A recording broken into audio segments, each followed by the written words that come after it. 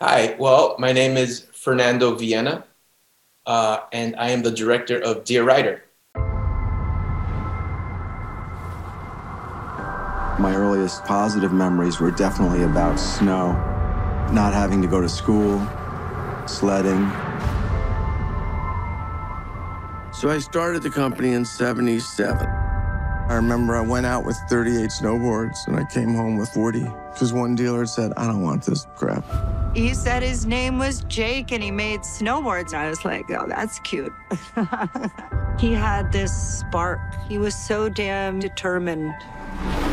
Once I just focused all of my energy and my love and my time into making it a sport, that's when everything sort of started to work.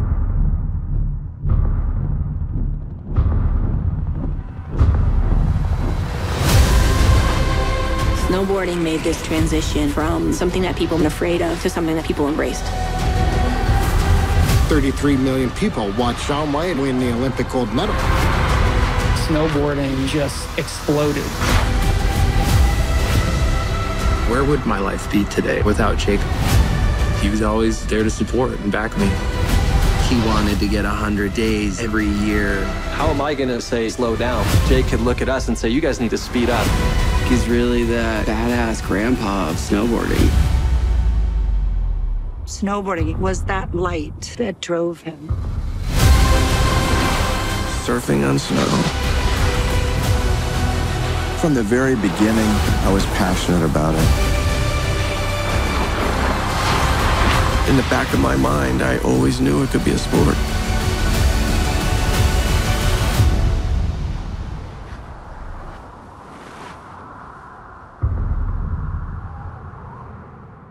That is a trailer from the documentary Dear Rider, and this is Factual America. We're brought to you by Alamo Pictures, an Austin and London-based production company making documentaries about America for international audiences. I'm your host, Matthew Sherwood. Each week I watch a hit documentary and then talk with the filmmakers and their subjects. This week it is my pleasure to welcome the award-winning filmmaker Fernando Viena, the director of the documentary Dear Rider. The film tells the inspirational story of how Jake Burton Carpenter, the man who pioneered the sport of snowboarding, took a favorite childhood toy and developed it into an international cultural phenomenon. Fernando, welcome to Factual America. How are things with you? Hi, Matthew. Things are really, really great. Thank you for having me. That's great to hear. Just to remind our listeners, the film is Dear Rider. It's released this year, produced by Red Bull Media House, out now in North America on HBO Max, and will be releasing through Universal in Europe and the UK in early 2022. So, Fernando, why don't you get us started and tell our listeners, what is Dear Rider all about? Maybe you can give us a quick synopsis. Well, Dear Rider is the story of Jake Burton Carpenter, who is the pioneer of snowboarding, one of the pioneers of snowboarding. He is, as quick, I haven't been asked this question very much, like tell us the synopsis. So yeah. So let me work through it. He's, it's a classic entrepreneur story. Yeah. It's like goes back to those guys that American entrepreneur spirit in the 70s where people actually made stuff. And but what was interesting about Jake is that at 12 years old he fell in love. Well, before then he fell in love with the ocean. He fell in love with this idea of surfing, right? But he lived in Long Island and he would vacation in the winters in Vermont, and he was introduced to the Snurfer, which was this little toy. It's like this little, I forget, something like a $10 toy. And it was just like this piece of wood with a rope on it. And as soon as he got on it, his mind just exploded. And he was like, oh my God, I can actually surf on snow. And that became his obsession. And that, along with making a lot of money. Right. So by the time he tried his hand at Wall Street, it wasn't working out. And then, he figured, he needed a get rich quick scheme. And he was like, that toy from when I was a kid, that thing, that's a sport. That can be a sport. And I think that's the key to me getting wealthy, right? And so that's what he did. He started up this company and he made a bunch of prototypes. Took him about a year, made 100 prototypes, and finally came out with his first snowboard. And then, as the story goes, it was very rough going from there. But like you say, it's the classic American entrepreneur story. I mean, you can go even further back. He's straight out of Thomas Edison or those types, I would say cut of the same cloth, and he was very hands-on, wasn't he? And he, you've got scenes of him actually in the workshop, really, working on each board and each prototype. So very classic in that sense, a very classic American story. But maybe give us a context, because I'm sure a lot of our listeners are younger. Snowboarding's been around as long as they know. I mean, give us the context of how groundbreaking he really was. I mean, you got to go back to the late 70s, like 1977, right? There was no internet. There weren't any chat groups or anything like that, right? So he's in the Northeast, and he's trying to make this toy into like a real sport, this hobby into a real sport. So he's up there doing it in Vermont, which is, I don't know how well your listeners know about the topography in the U.S., but like in Vermont, the snow is hard and icy and wet. Yeah. Colorado, it's soft and beautiful and fluffy and super deep, right? So he's trying to develop snowboards in this rougher environment, right? And he initially, very early on, he figured out that we need to get on the resorts, right? We need to get snowboarding on the resorts. And so I think more than anything, Jake was responsible for getting the sport on the resorts in that period in the 80s, which wasn't hard, they had a ton of pushback, right? Yeah. Like skiers just weren't having it. They weren't into snowboarders. They weren't into snowboard. They weren't into sharing their mountain with snowboarders, but he persisted and he was resilient. And, there were other people doing it. There were other people doing it on the West Coast. And what's funny is when the East Coast and the West Coast, when Jake finally, when the worlds collided, if you will, Jake had a rival in the West Coast, and his name's Tom Sims. And through that rivalry, the sport really developed, really exploded. Not just in style, because the West Coast was very more freestyle and creative in that sense, and the East Coast was kind of more in the downhill skiing tradition, but also in how technology just like evolved exponentially during that time. But Jake was always at the forefront, right? And the thing that separated Jake from the others was he had a tremendous business sense, right? Being an entrepreneur. And he was just able to combine his passion for the sport, for making snowboarding a sport, along with his resiliency and need to win, and also his business sense. And coming out of the 80s, Jake was on top. Yeah. I mean, I'm originally from Texas, and they say if Texans were meant to ski, they'd have made bullshit white. But I did do enough skiing to know an early sort of 90s period, and this is when snowboarding really was starting to take off, as you document in the film. And I just remember that reaction. You had your traditional skiers who are like, who are these guys who are taking up all our slopes and nearly knocking me down while I'm trying to go, and all this bad press that they had. So, but he did. I mean, I think, as you said, he's this entrepreneur. I mean, he's like a Steve Jobs character, isn't he? Because it's not just innovation, and it's like the ultimate example of disruption, isn't it? And then making a product and that people didn't realize they wanted or needed, but and then creating this sport absolutely practically from scratch. I mean, as you point out, there were others. There was the West Coast, and other people had been looking at this, but his drive was in doing this was incredible. He saw it as a sport, and I think that's where the difference lies. Yeah. Is that Jake loved competition. He loved sports. He loved the Giants. He loved the Celtics. He loved the Rangers. Right. Yeah. He was passionate about sports, and he loved the competitive side of it, and he loved the competitive side of snowboarding. Maybe if Jake hadn't come along, snowboarding would still be around, but it would be more of a hobby, right? It would be more of something that's done in the backcountry. Maybe, I don't know. Yeah. But Jake put everything he had into making it a sport, and in very short order, it's in the Olympics. Yeah. And it becomes this just kind of global phenomenon. But he saw something that wasn't there. And I think when you speak about Steve Jobs, people like that, entrepreneurs like that, they see things that aren't there, and they envision things that people they don't even know that they want, but when they hear about it, they're gonna really want it, right? Whether it's an iPhone or a snowboard. But he changed winter in a lot of ways. He changed winter sports, it's an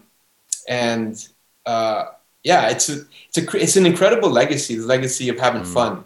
Yeah, exactly. I mean, I think what you in your film, I think I do remember. Even I think it was one of his sisters stressing that the one thing their dad stressed was being passionate about something.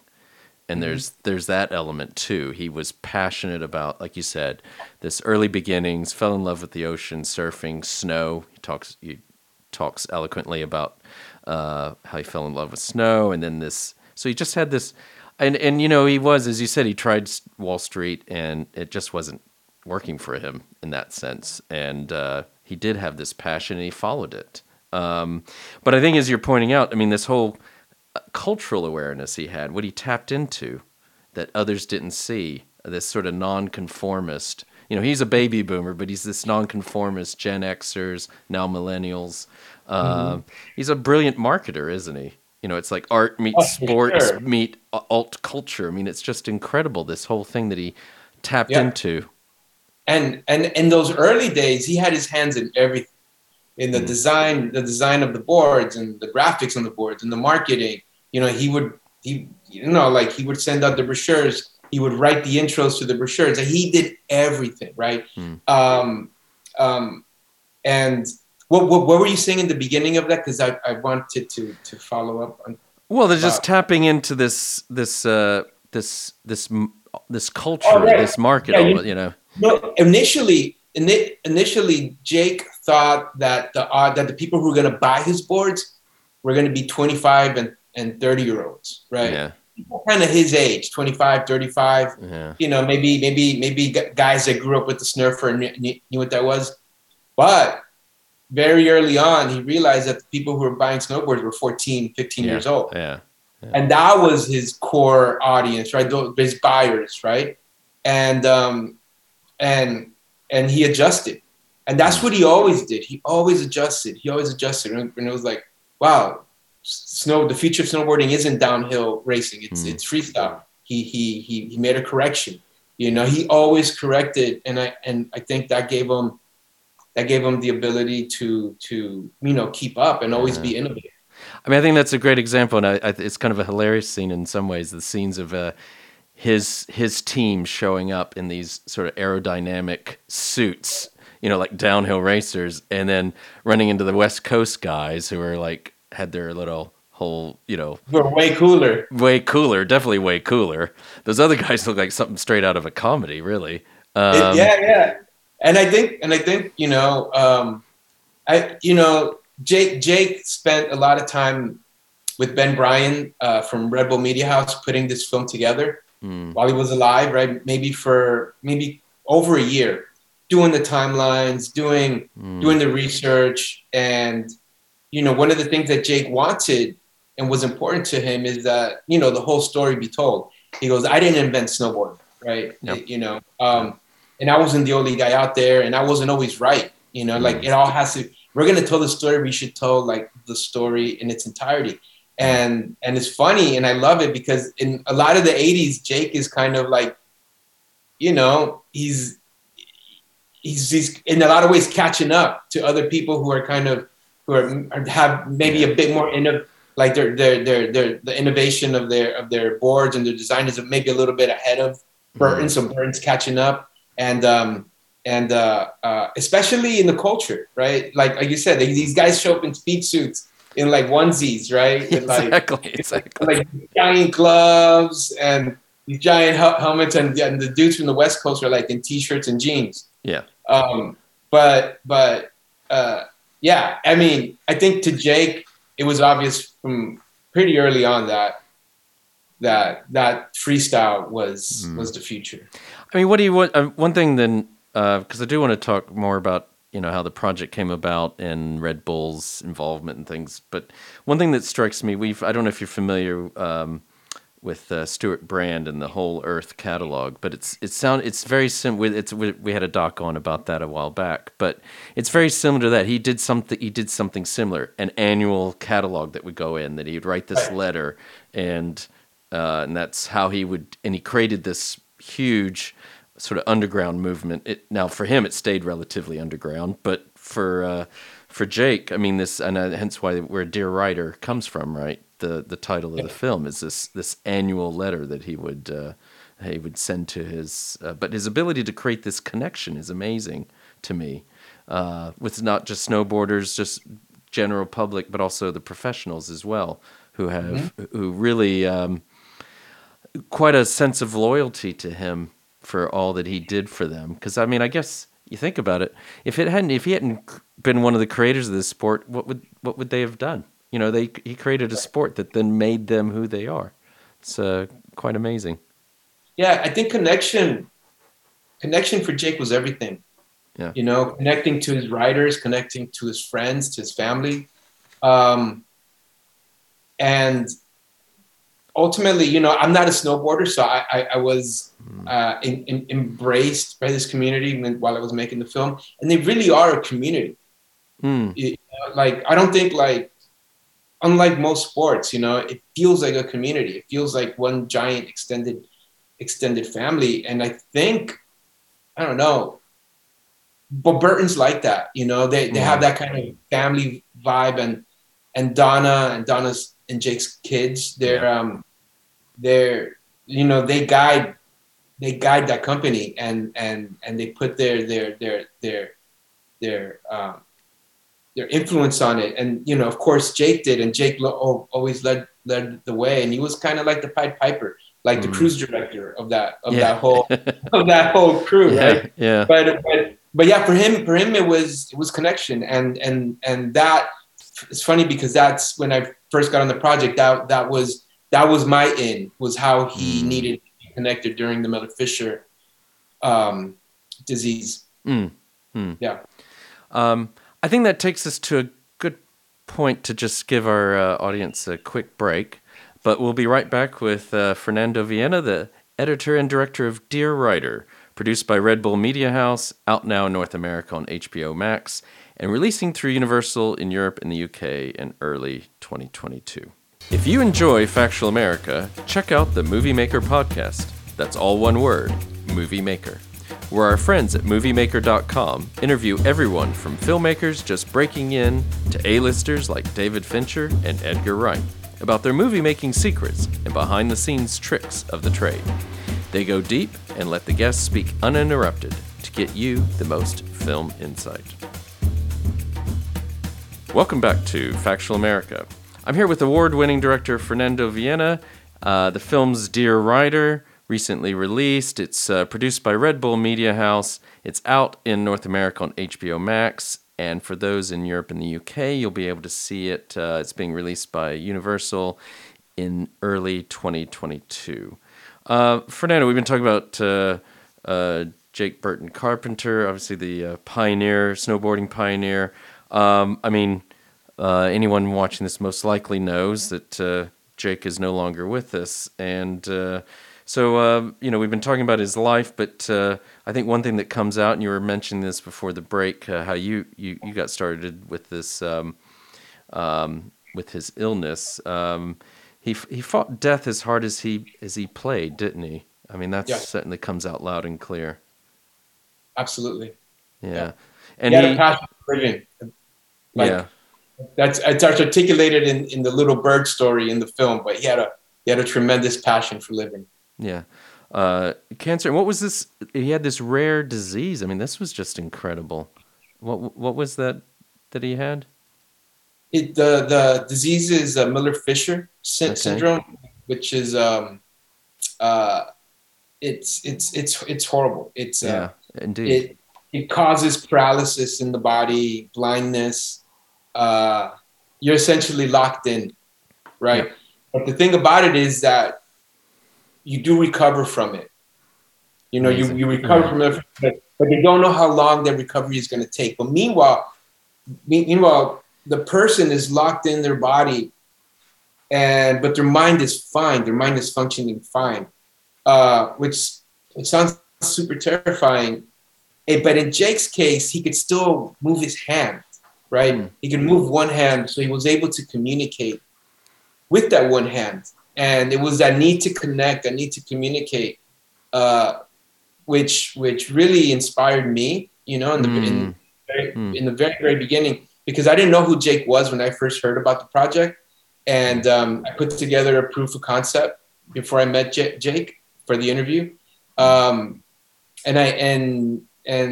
a lot of that proof of concept was based on him and him needing to communicate while he had Miller-Fisher through those note cards.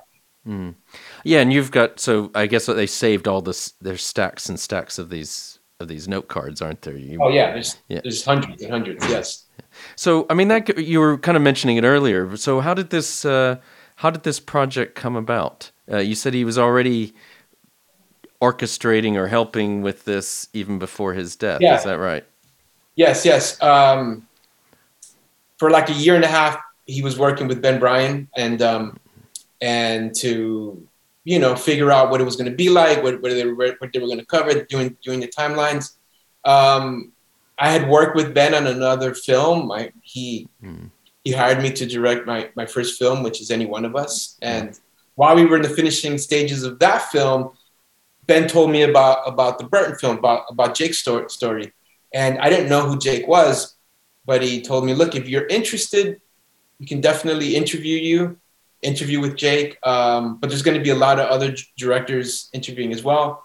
So I knew that the only way I had a shot was to actually show Jake something, right? Because I had nothing. The movie hadn't even come out yet. Yeah. I couldn't just like charm him into working with me, right?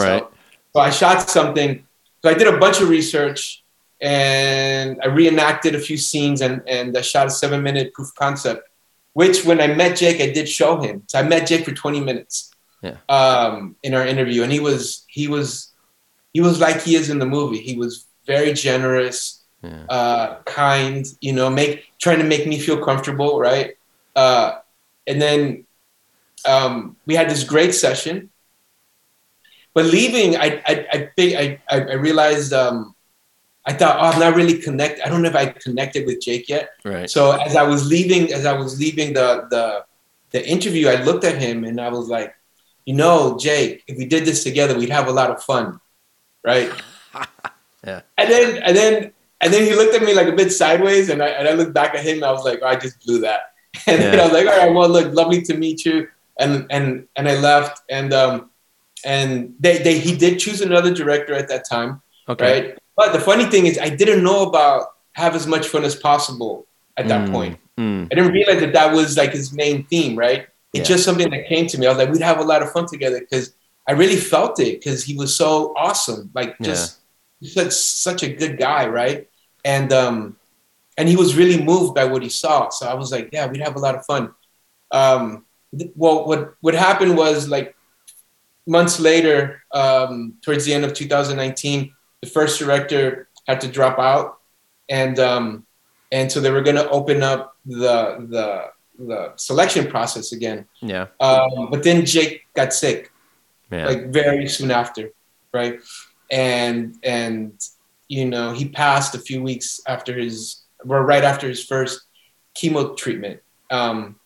So we had to, you know, they were, the family and Red Bull and HBO were wondering whether the movie was still going to go on, but the family decided that the film should go on because that's what Jake wanted. Yeah. Right. So at that point, instead of opening up the process to more interviews, the family chose me, to direct the film, and based off that 20-minute meeting, because Jake wanted an established director to tell the story, and I totally understood that, but he was still trying to figure out a way for me to be involved.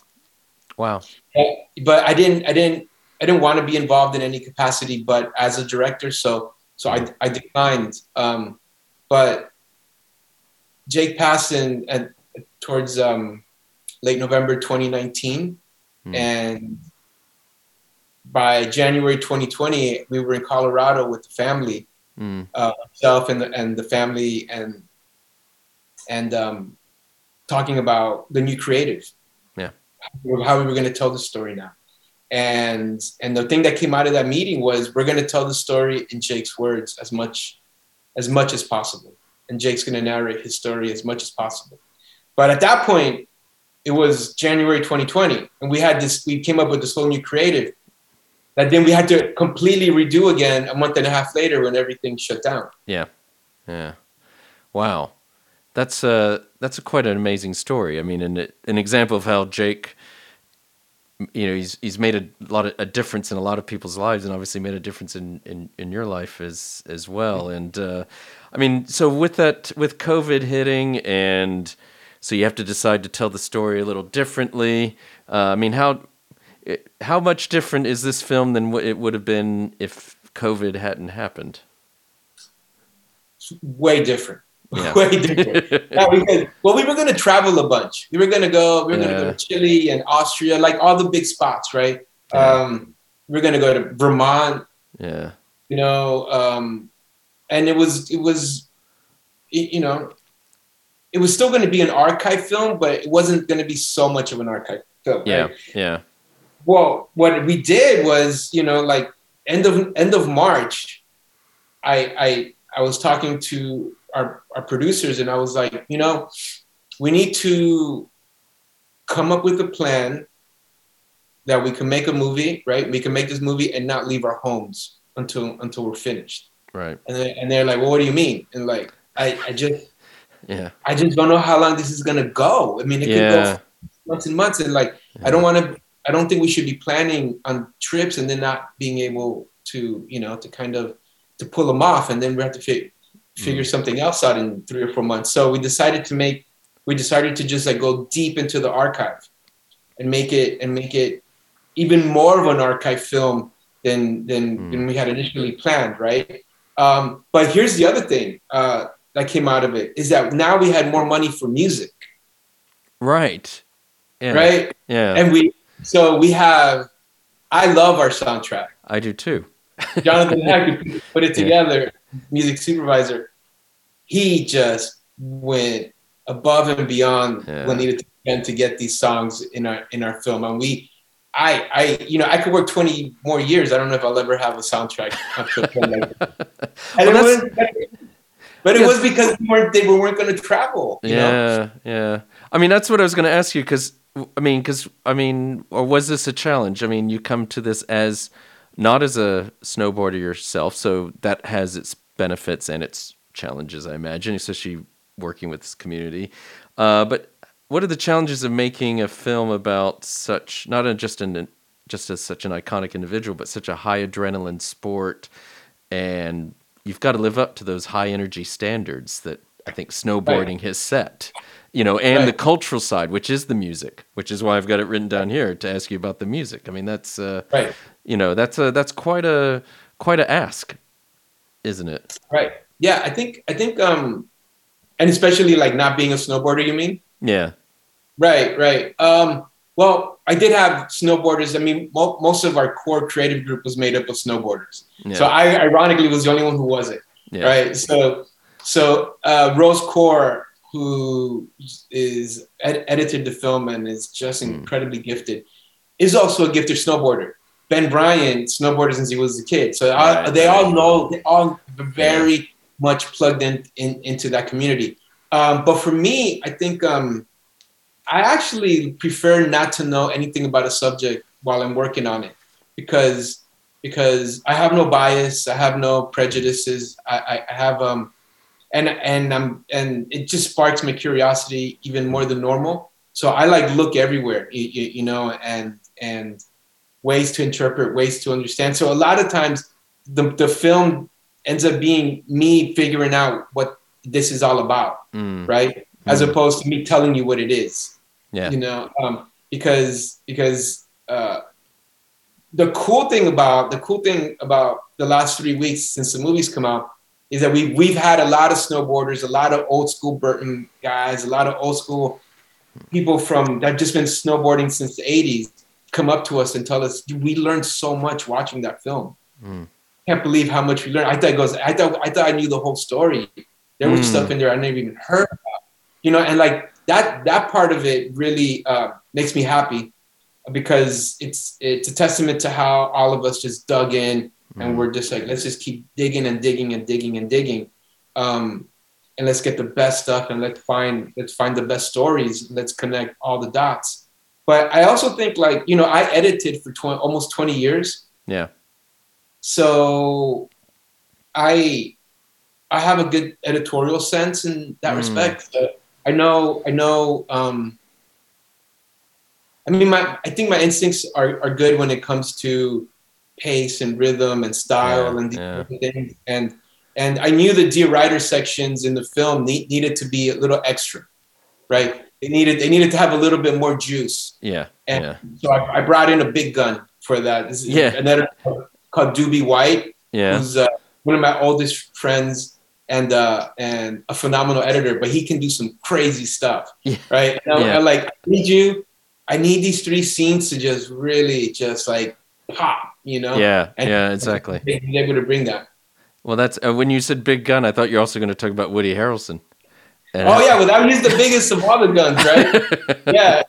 Well, what happened? Well, see, what happened was, you know, when we first started editing, you know, like early days. I'm talking about like March, maybe not even April. I'm like still in March, and Rose is on, and so we're talking, and we just like, what about this? What about that? And then so I'm talking to her, and I'm like, you know, these catalogs are really interesting. Yeah. And she's like, oh, the ones his intros. I'm like, yeah, there's something there. And then she's like, well, what are you thinking? I'm like, well, what if we just string them out throughout the piece, and Jake narrates the rise of snowboarding in these little sections, right? Because that's what he's doing in the catalogs. Yeah. He's like telling people, you know, snowboarding, where snowboarding is at that particular time in the history. So we were working that out, and at the same moment, I think one of us said, you know, he always says Dear Writer in the beginning, and at the same moment, we both were like, is that the title of the film? Yeah. Like, that might be the title of the film.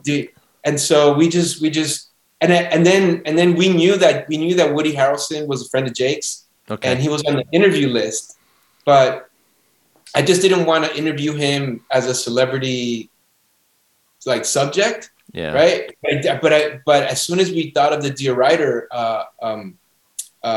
you know, sections, he was the first person that came to mind, right? Yeah. And he was, you know, generous enough to do it. Well, he's extremely generous, because I think this may be the second, if not the third, doc that we've had on that he's had narration. So we know what he was doing during the pandemic. He was narrating documentaries, basically. But again, but it's a similar story. The one set of filmmakers we had, indeed, they just somehow they had this connection to him and called him up, and he said, "Yeah, sure, man, no problem. You know, I'll narrate your doc." I mean, it's just so he sounds like a very generous soul in that way. He is. He's super generous, but he also knew Jake. Yeah. And partied with Jake. And and so he knew the man, right? Yeah. He knew the man. And I think Woody does just a phenomenal job of helping us connect to those words. And by the end of the last couple of Dear Riders, where they get a little bit more kind of, they're about something more than snowboarding. They're about his personal life. Right. Like at that point, he's just channeling Jake. Yeah. You know, and it's so great because it's not a long. They're not long narrations, but they're very powerful. Yeah, I would agree, and I think you're right about making. I mean, if you told people in a proof of concept or something that you're going to read sections of a catalog, and it's going to be an interesting, documentary. But they do pop. There are just some incredible scenes. Some of that footage. I mean, it's. I'm not a snowboarder myself, but I'm wishing I had become one because it looks like amazing fun. Yeah, those scenes. Yeah. Those scenes when you play them in audiences during the film, people clap. Yeah. People clap after those scenes. You know, that's the only time they clap in the movie. During the movie, right? Yeah. After each one, I think it's a combination of how cool those scenes are, but the music and everything, but also more importantly, like Jake. It's like Jake talking to the audience. Yeah. Right. And people get really they respond to it for sure. And what's it like working with Red Bull? I mean, this is your second documentary with them, is that right? This is my second documentary as a director, but I've worked with them, on other projects. Okay. Like on the editorial side. I love them. I love them. I didn't even know they made movies. Well, that's what I was. Yeah, exactly. Yeah, I didn't even know they made movies until I got somebody suggested they hire me to do a polish on a film called The Fourth Phase, which was a big epic snowboarding adventure film, snowboarder. So they go all around the world, traveling, chasing winter, right? Yeah. And then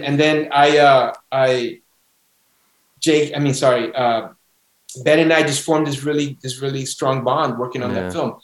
And during the making of that film, he was like, "Well, we have this other project, which is more of it's about a mountain biker who suffers a spinal cord injury, and it's more of it's like self-shot, so basically an archive film, hardly any shooting to be done." So I was like, I'm in, I'll do it, and it was such a great experience, and that small film turned into a bigger film, right? And we explored bigger themes than we initially had in mind, and it did very, very well. It got picked up by HBO, and but Red Bull, they're just very supportive of your creative kind of ideas, of your creative intuition, especially Ben and his team, and they do things differently than like I a imagine. normal production company, yeah, right? But I like it. Yeah. I like it. It feels like they want to put all the money up on the screen, and they want it to look. They want the film to be as good as it can possibly be. And I don't think that's always the case in my 20 years of experience, right? But with them, it is, and it's such a pleasure, and it really is fun to work with those guys. And is that how you moved into directing? Because as you were saying, you had this extensive editor experience, and then it's through with them that they again allowed your creativity to move. You were able to move into directing. Absolutely. Ben gave me my first shot. He gave me my first break, and it had been something that I had been wanting to do for a while. Yeah. 20 years of editing is a long time. It's a long time. And you're basically in a dark, in a windowless room, and that's what I hear. Yep. yeah, exactly. So by the time I was in my mid 40s, I was like, all right, I'm kind of done. Yeah. I'm kind of done with that, and but I didn't really know how to make the transition because I'm in LA. A lot of everybody wants to direct in LA, right? Yeah. So I was like, how am I going to do that? And then Ben gave me my shot. He gave me my shot. He gave me a chance, and he supported me throughout that whole process, even in the very early days of that project where I really felt like I didn't know what was going on. He was like super calm and just teaching me the ropes. Okay. And what's next for you in terms of projects? Well, right now I'm directing a new project for HBO. Okay. It's about the life of Oscar De La Hoya, the boxer. Oh, wow. Yeah. That's really cool. Yeah, it's great. It's great. It's super fun. And we're just getting started, but it's a big story. Yeah. It's like a family it's a family drama, really, you know. Yeah. It's a family that suffered a great loss when Oscar's mom died when he was 17. Yeah. And it's really, as much as it is about boxing, it's about how that family has endured the last 25 years. Oh, wow. Well, if we haven't frightened you off, when that's done, we'd love to have you back on again to discuss that one. Yeah, that'd be great. And I think we're coming to the end of our time together, but before I let you go, are you an artist? Is that your studio behind you? This is my wife's art. Yeah. Her name is Flor Quinto. She's wonderful. I did go to art school, but I don't make art anymore. This is her stuff. And it's the coolest room in the house, so that's why I always do my stuff from here. Okay, no, I was going to say it's looking very cool. I was going to have you maybe give us a tour of all your artwork, but we'll have to give our compliments to her because I think it looks great. I would love to have a room like that in my house. So I'll do that. She'll be happy. Hey, well, Fernando, thank you so much for being on the Factual America podcast. It's been a joy having you on. It's just to remind our listeners and viewers that we've been talking with Fernando Villena, director of Dear Rider, produced by Red Bull Media House, out now in North America on HBO Max, and releasing through Universal in Europe and the UK in early 2022. Fernando, thank you so much. Thank you, Matthew. Appreciate it. So I'd like to give a big shout out to Sam and Joe at Inner Sound Audio in Eskirk, England. And a big thanks to Nevena Paunovic, our podcast manager at Alamo Pictures, who ensures we continue getting such great guests like Fernando onto the show. Finally, a big thanks to our listeners. As always, we love to hear from you, so please keep sending us feedback and episode ideas, whether it is on YouTube, social media, or directly by email. And please remember to like us and share us with your friends and family, wherever you happen to listen or watch podcasts. This is Factual America, signing off. You've been listening to Factual America. This podcast is produced by Alamo Pictures, specializing in documentaries, television, and shorts about the USA for international audiences. Head on down to the show notes for more information about today's episode, our guests, and the team behind the podcast. Subscribe to our mailing list or follow us on Facebook, Instagram, and Twitter at Alamo Pictures. Be the first to hear about new productions, festivals showing our films, and to connect with our team. Our homepage is alamopictures.co.uk.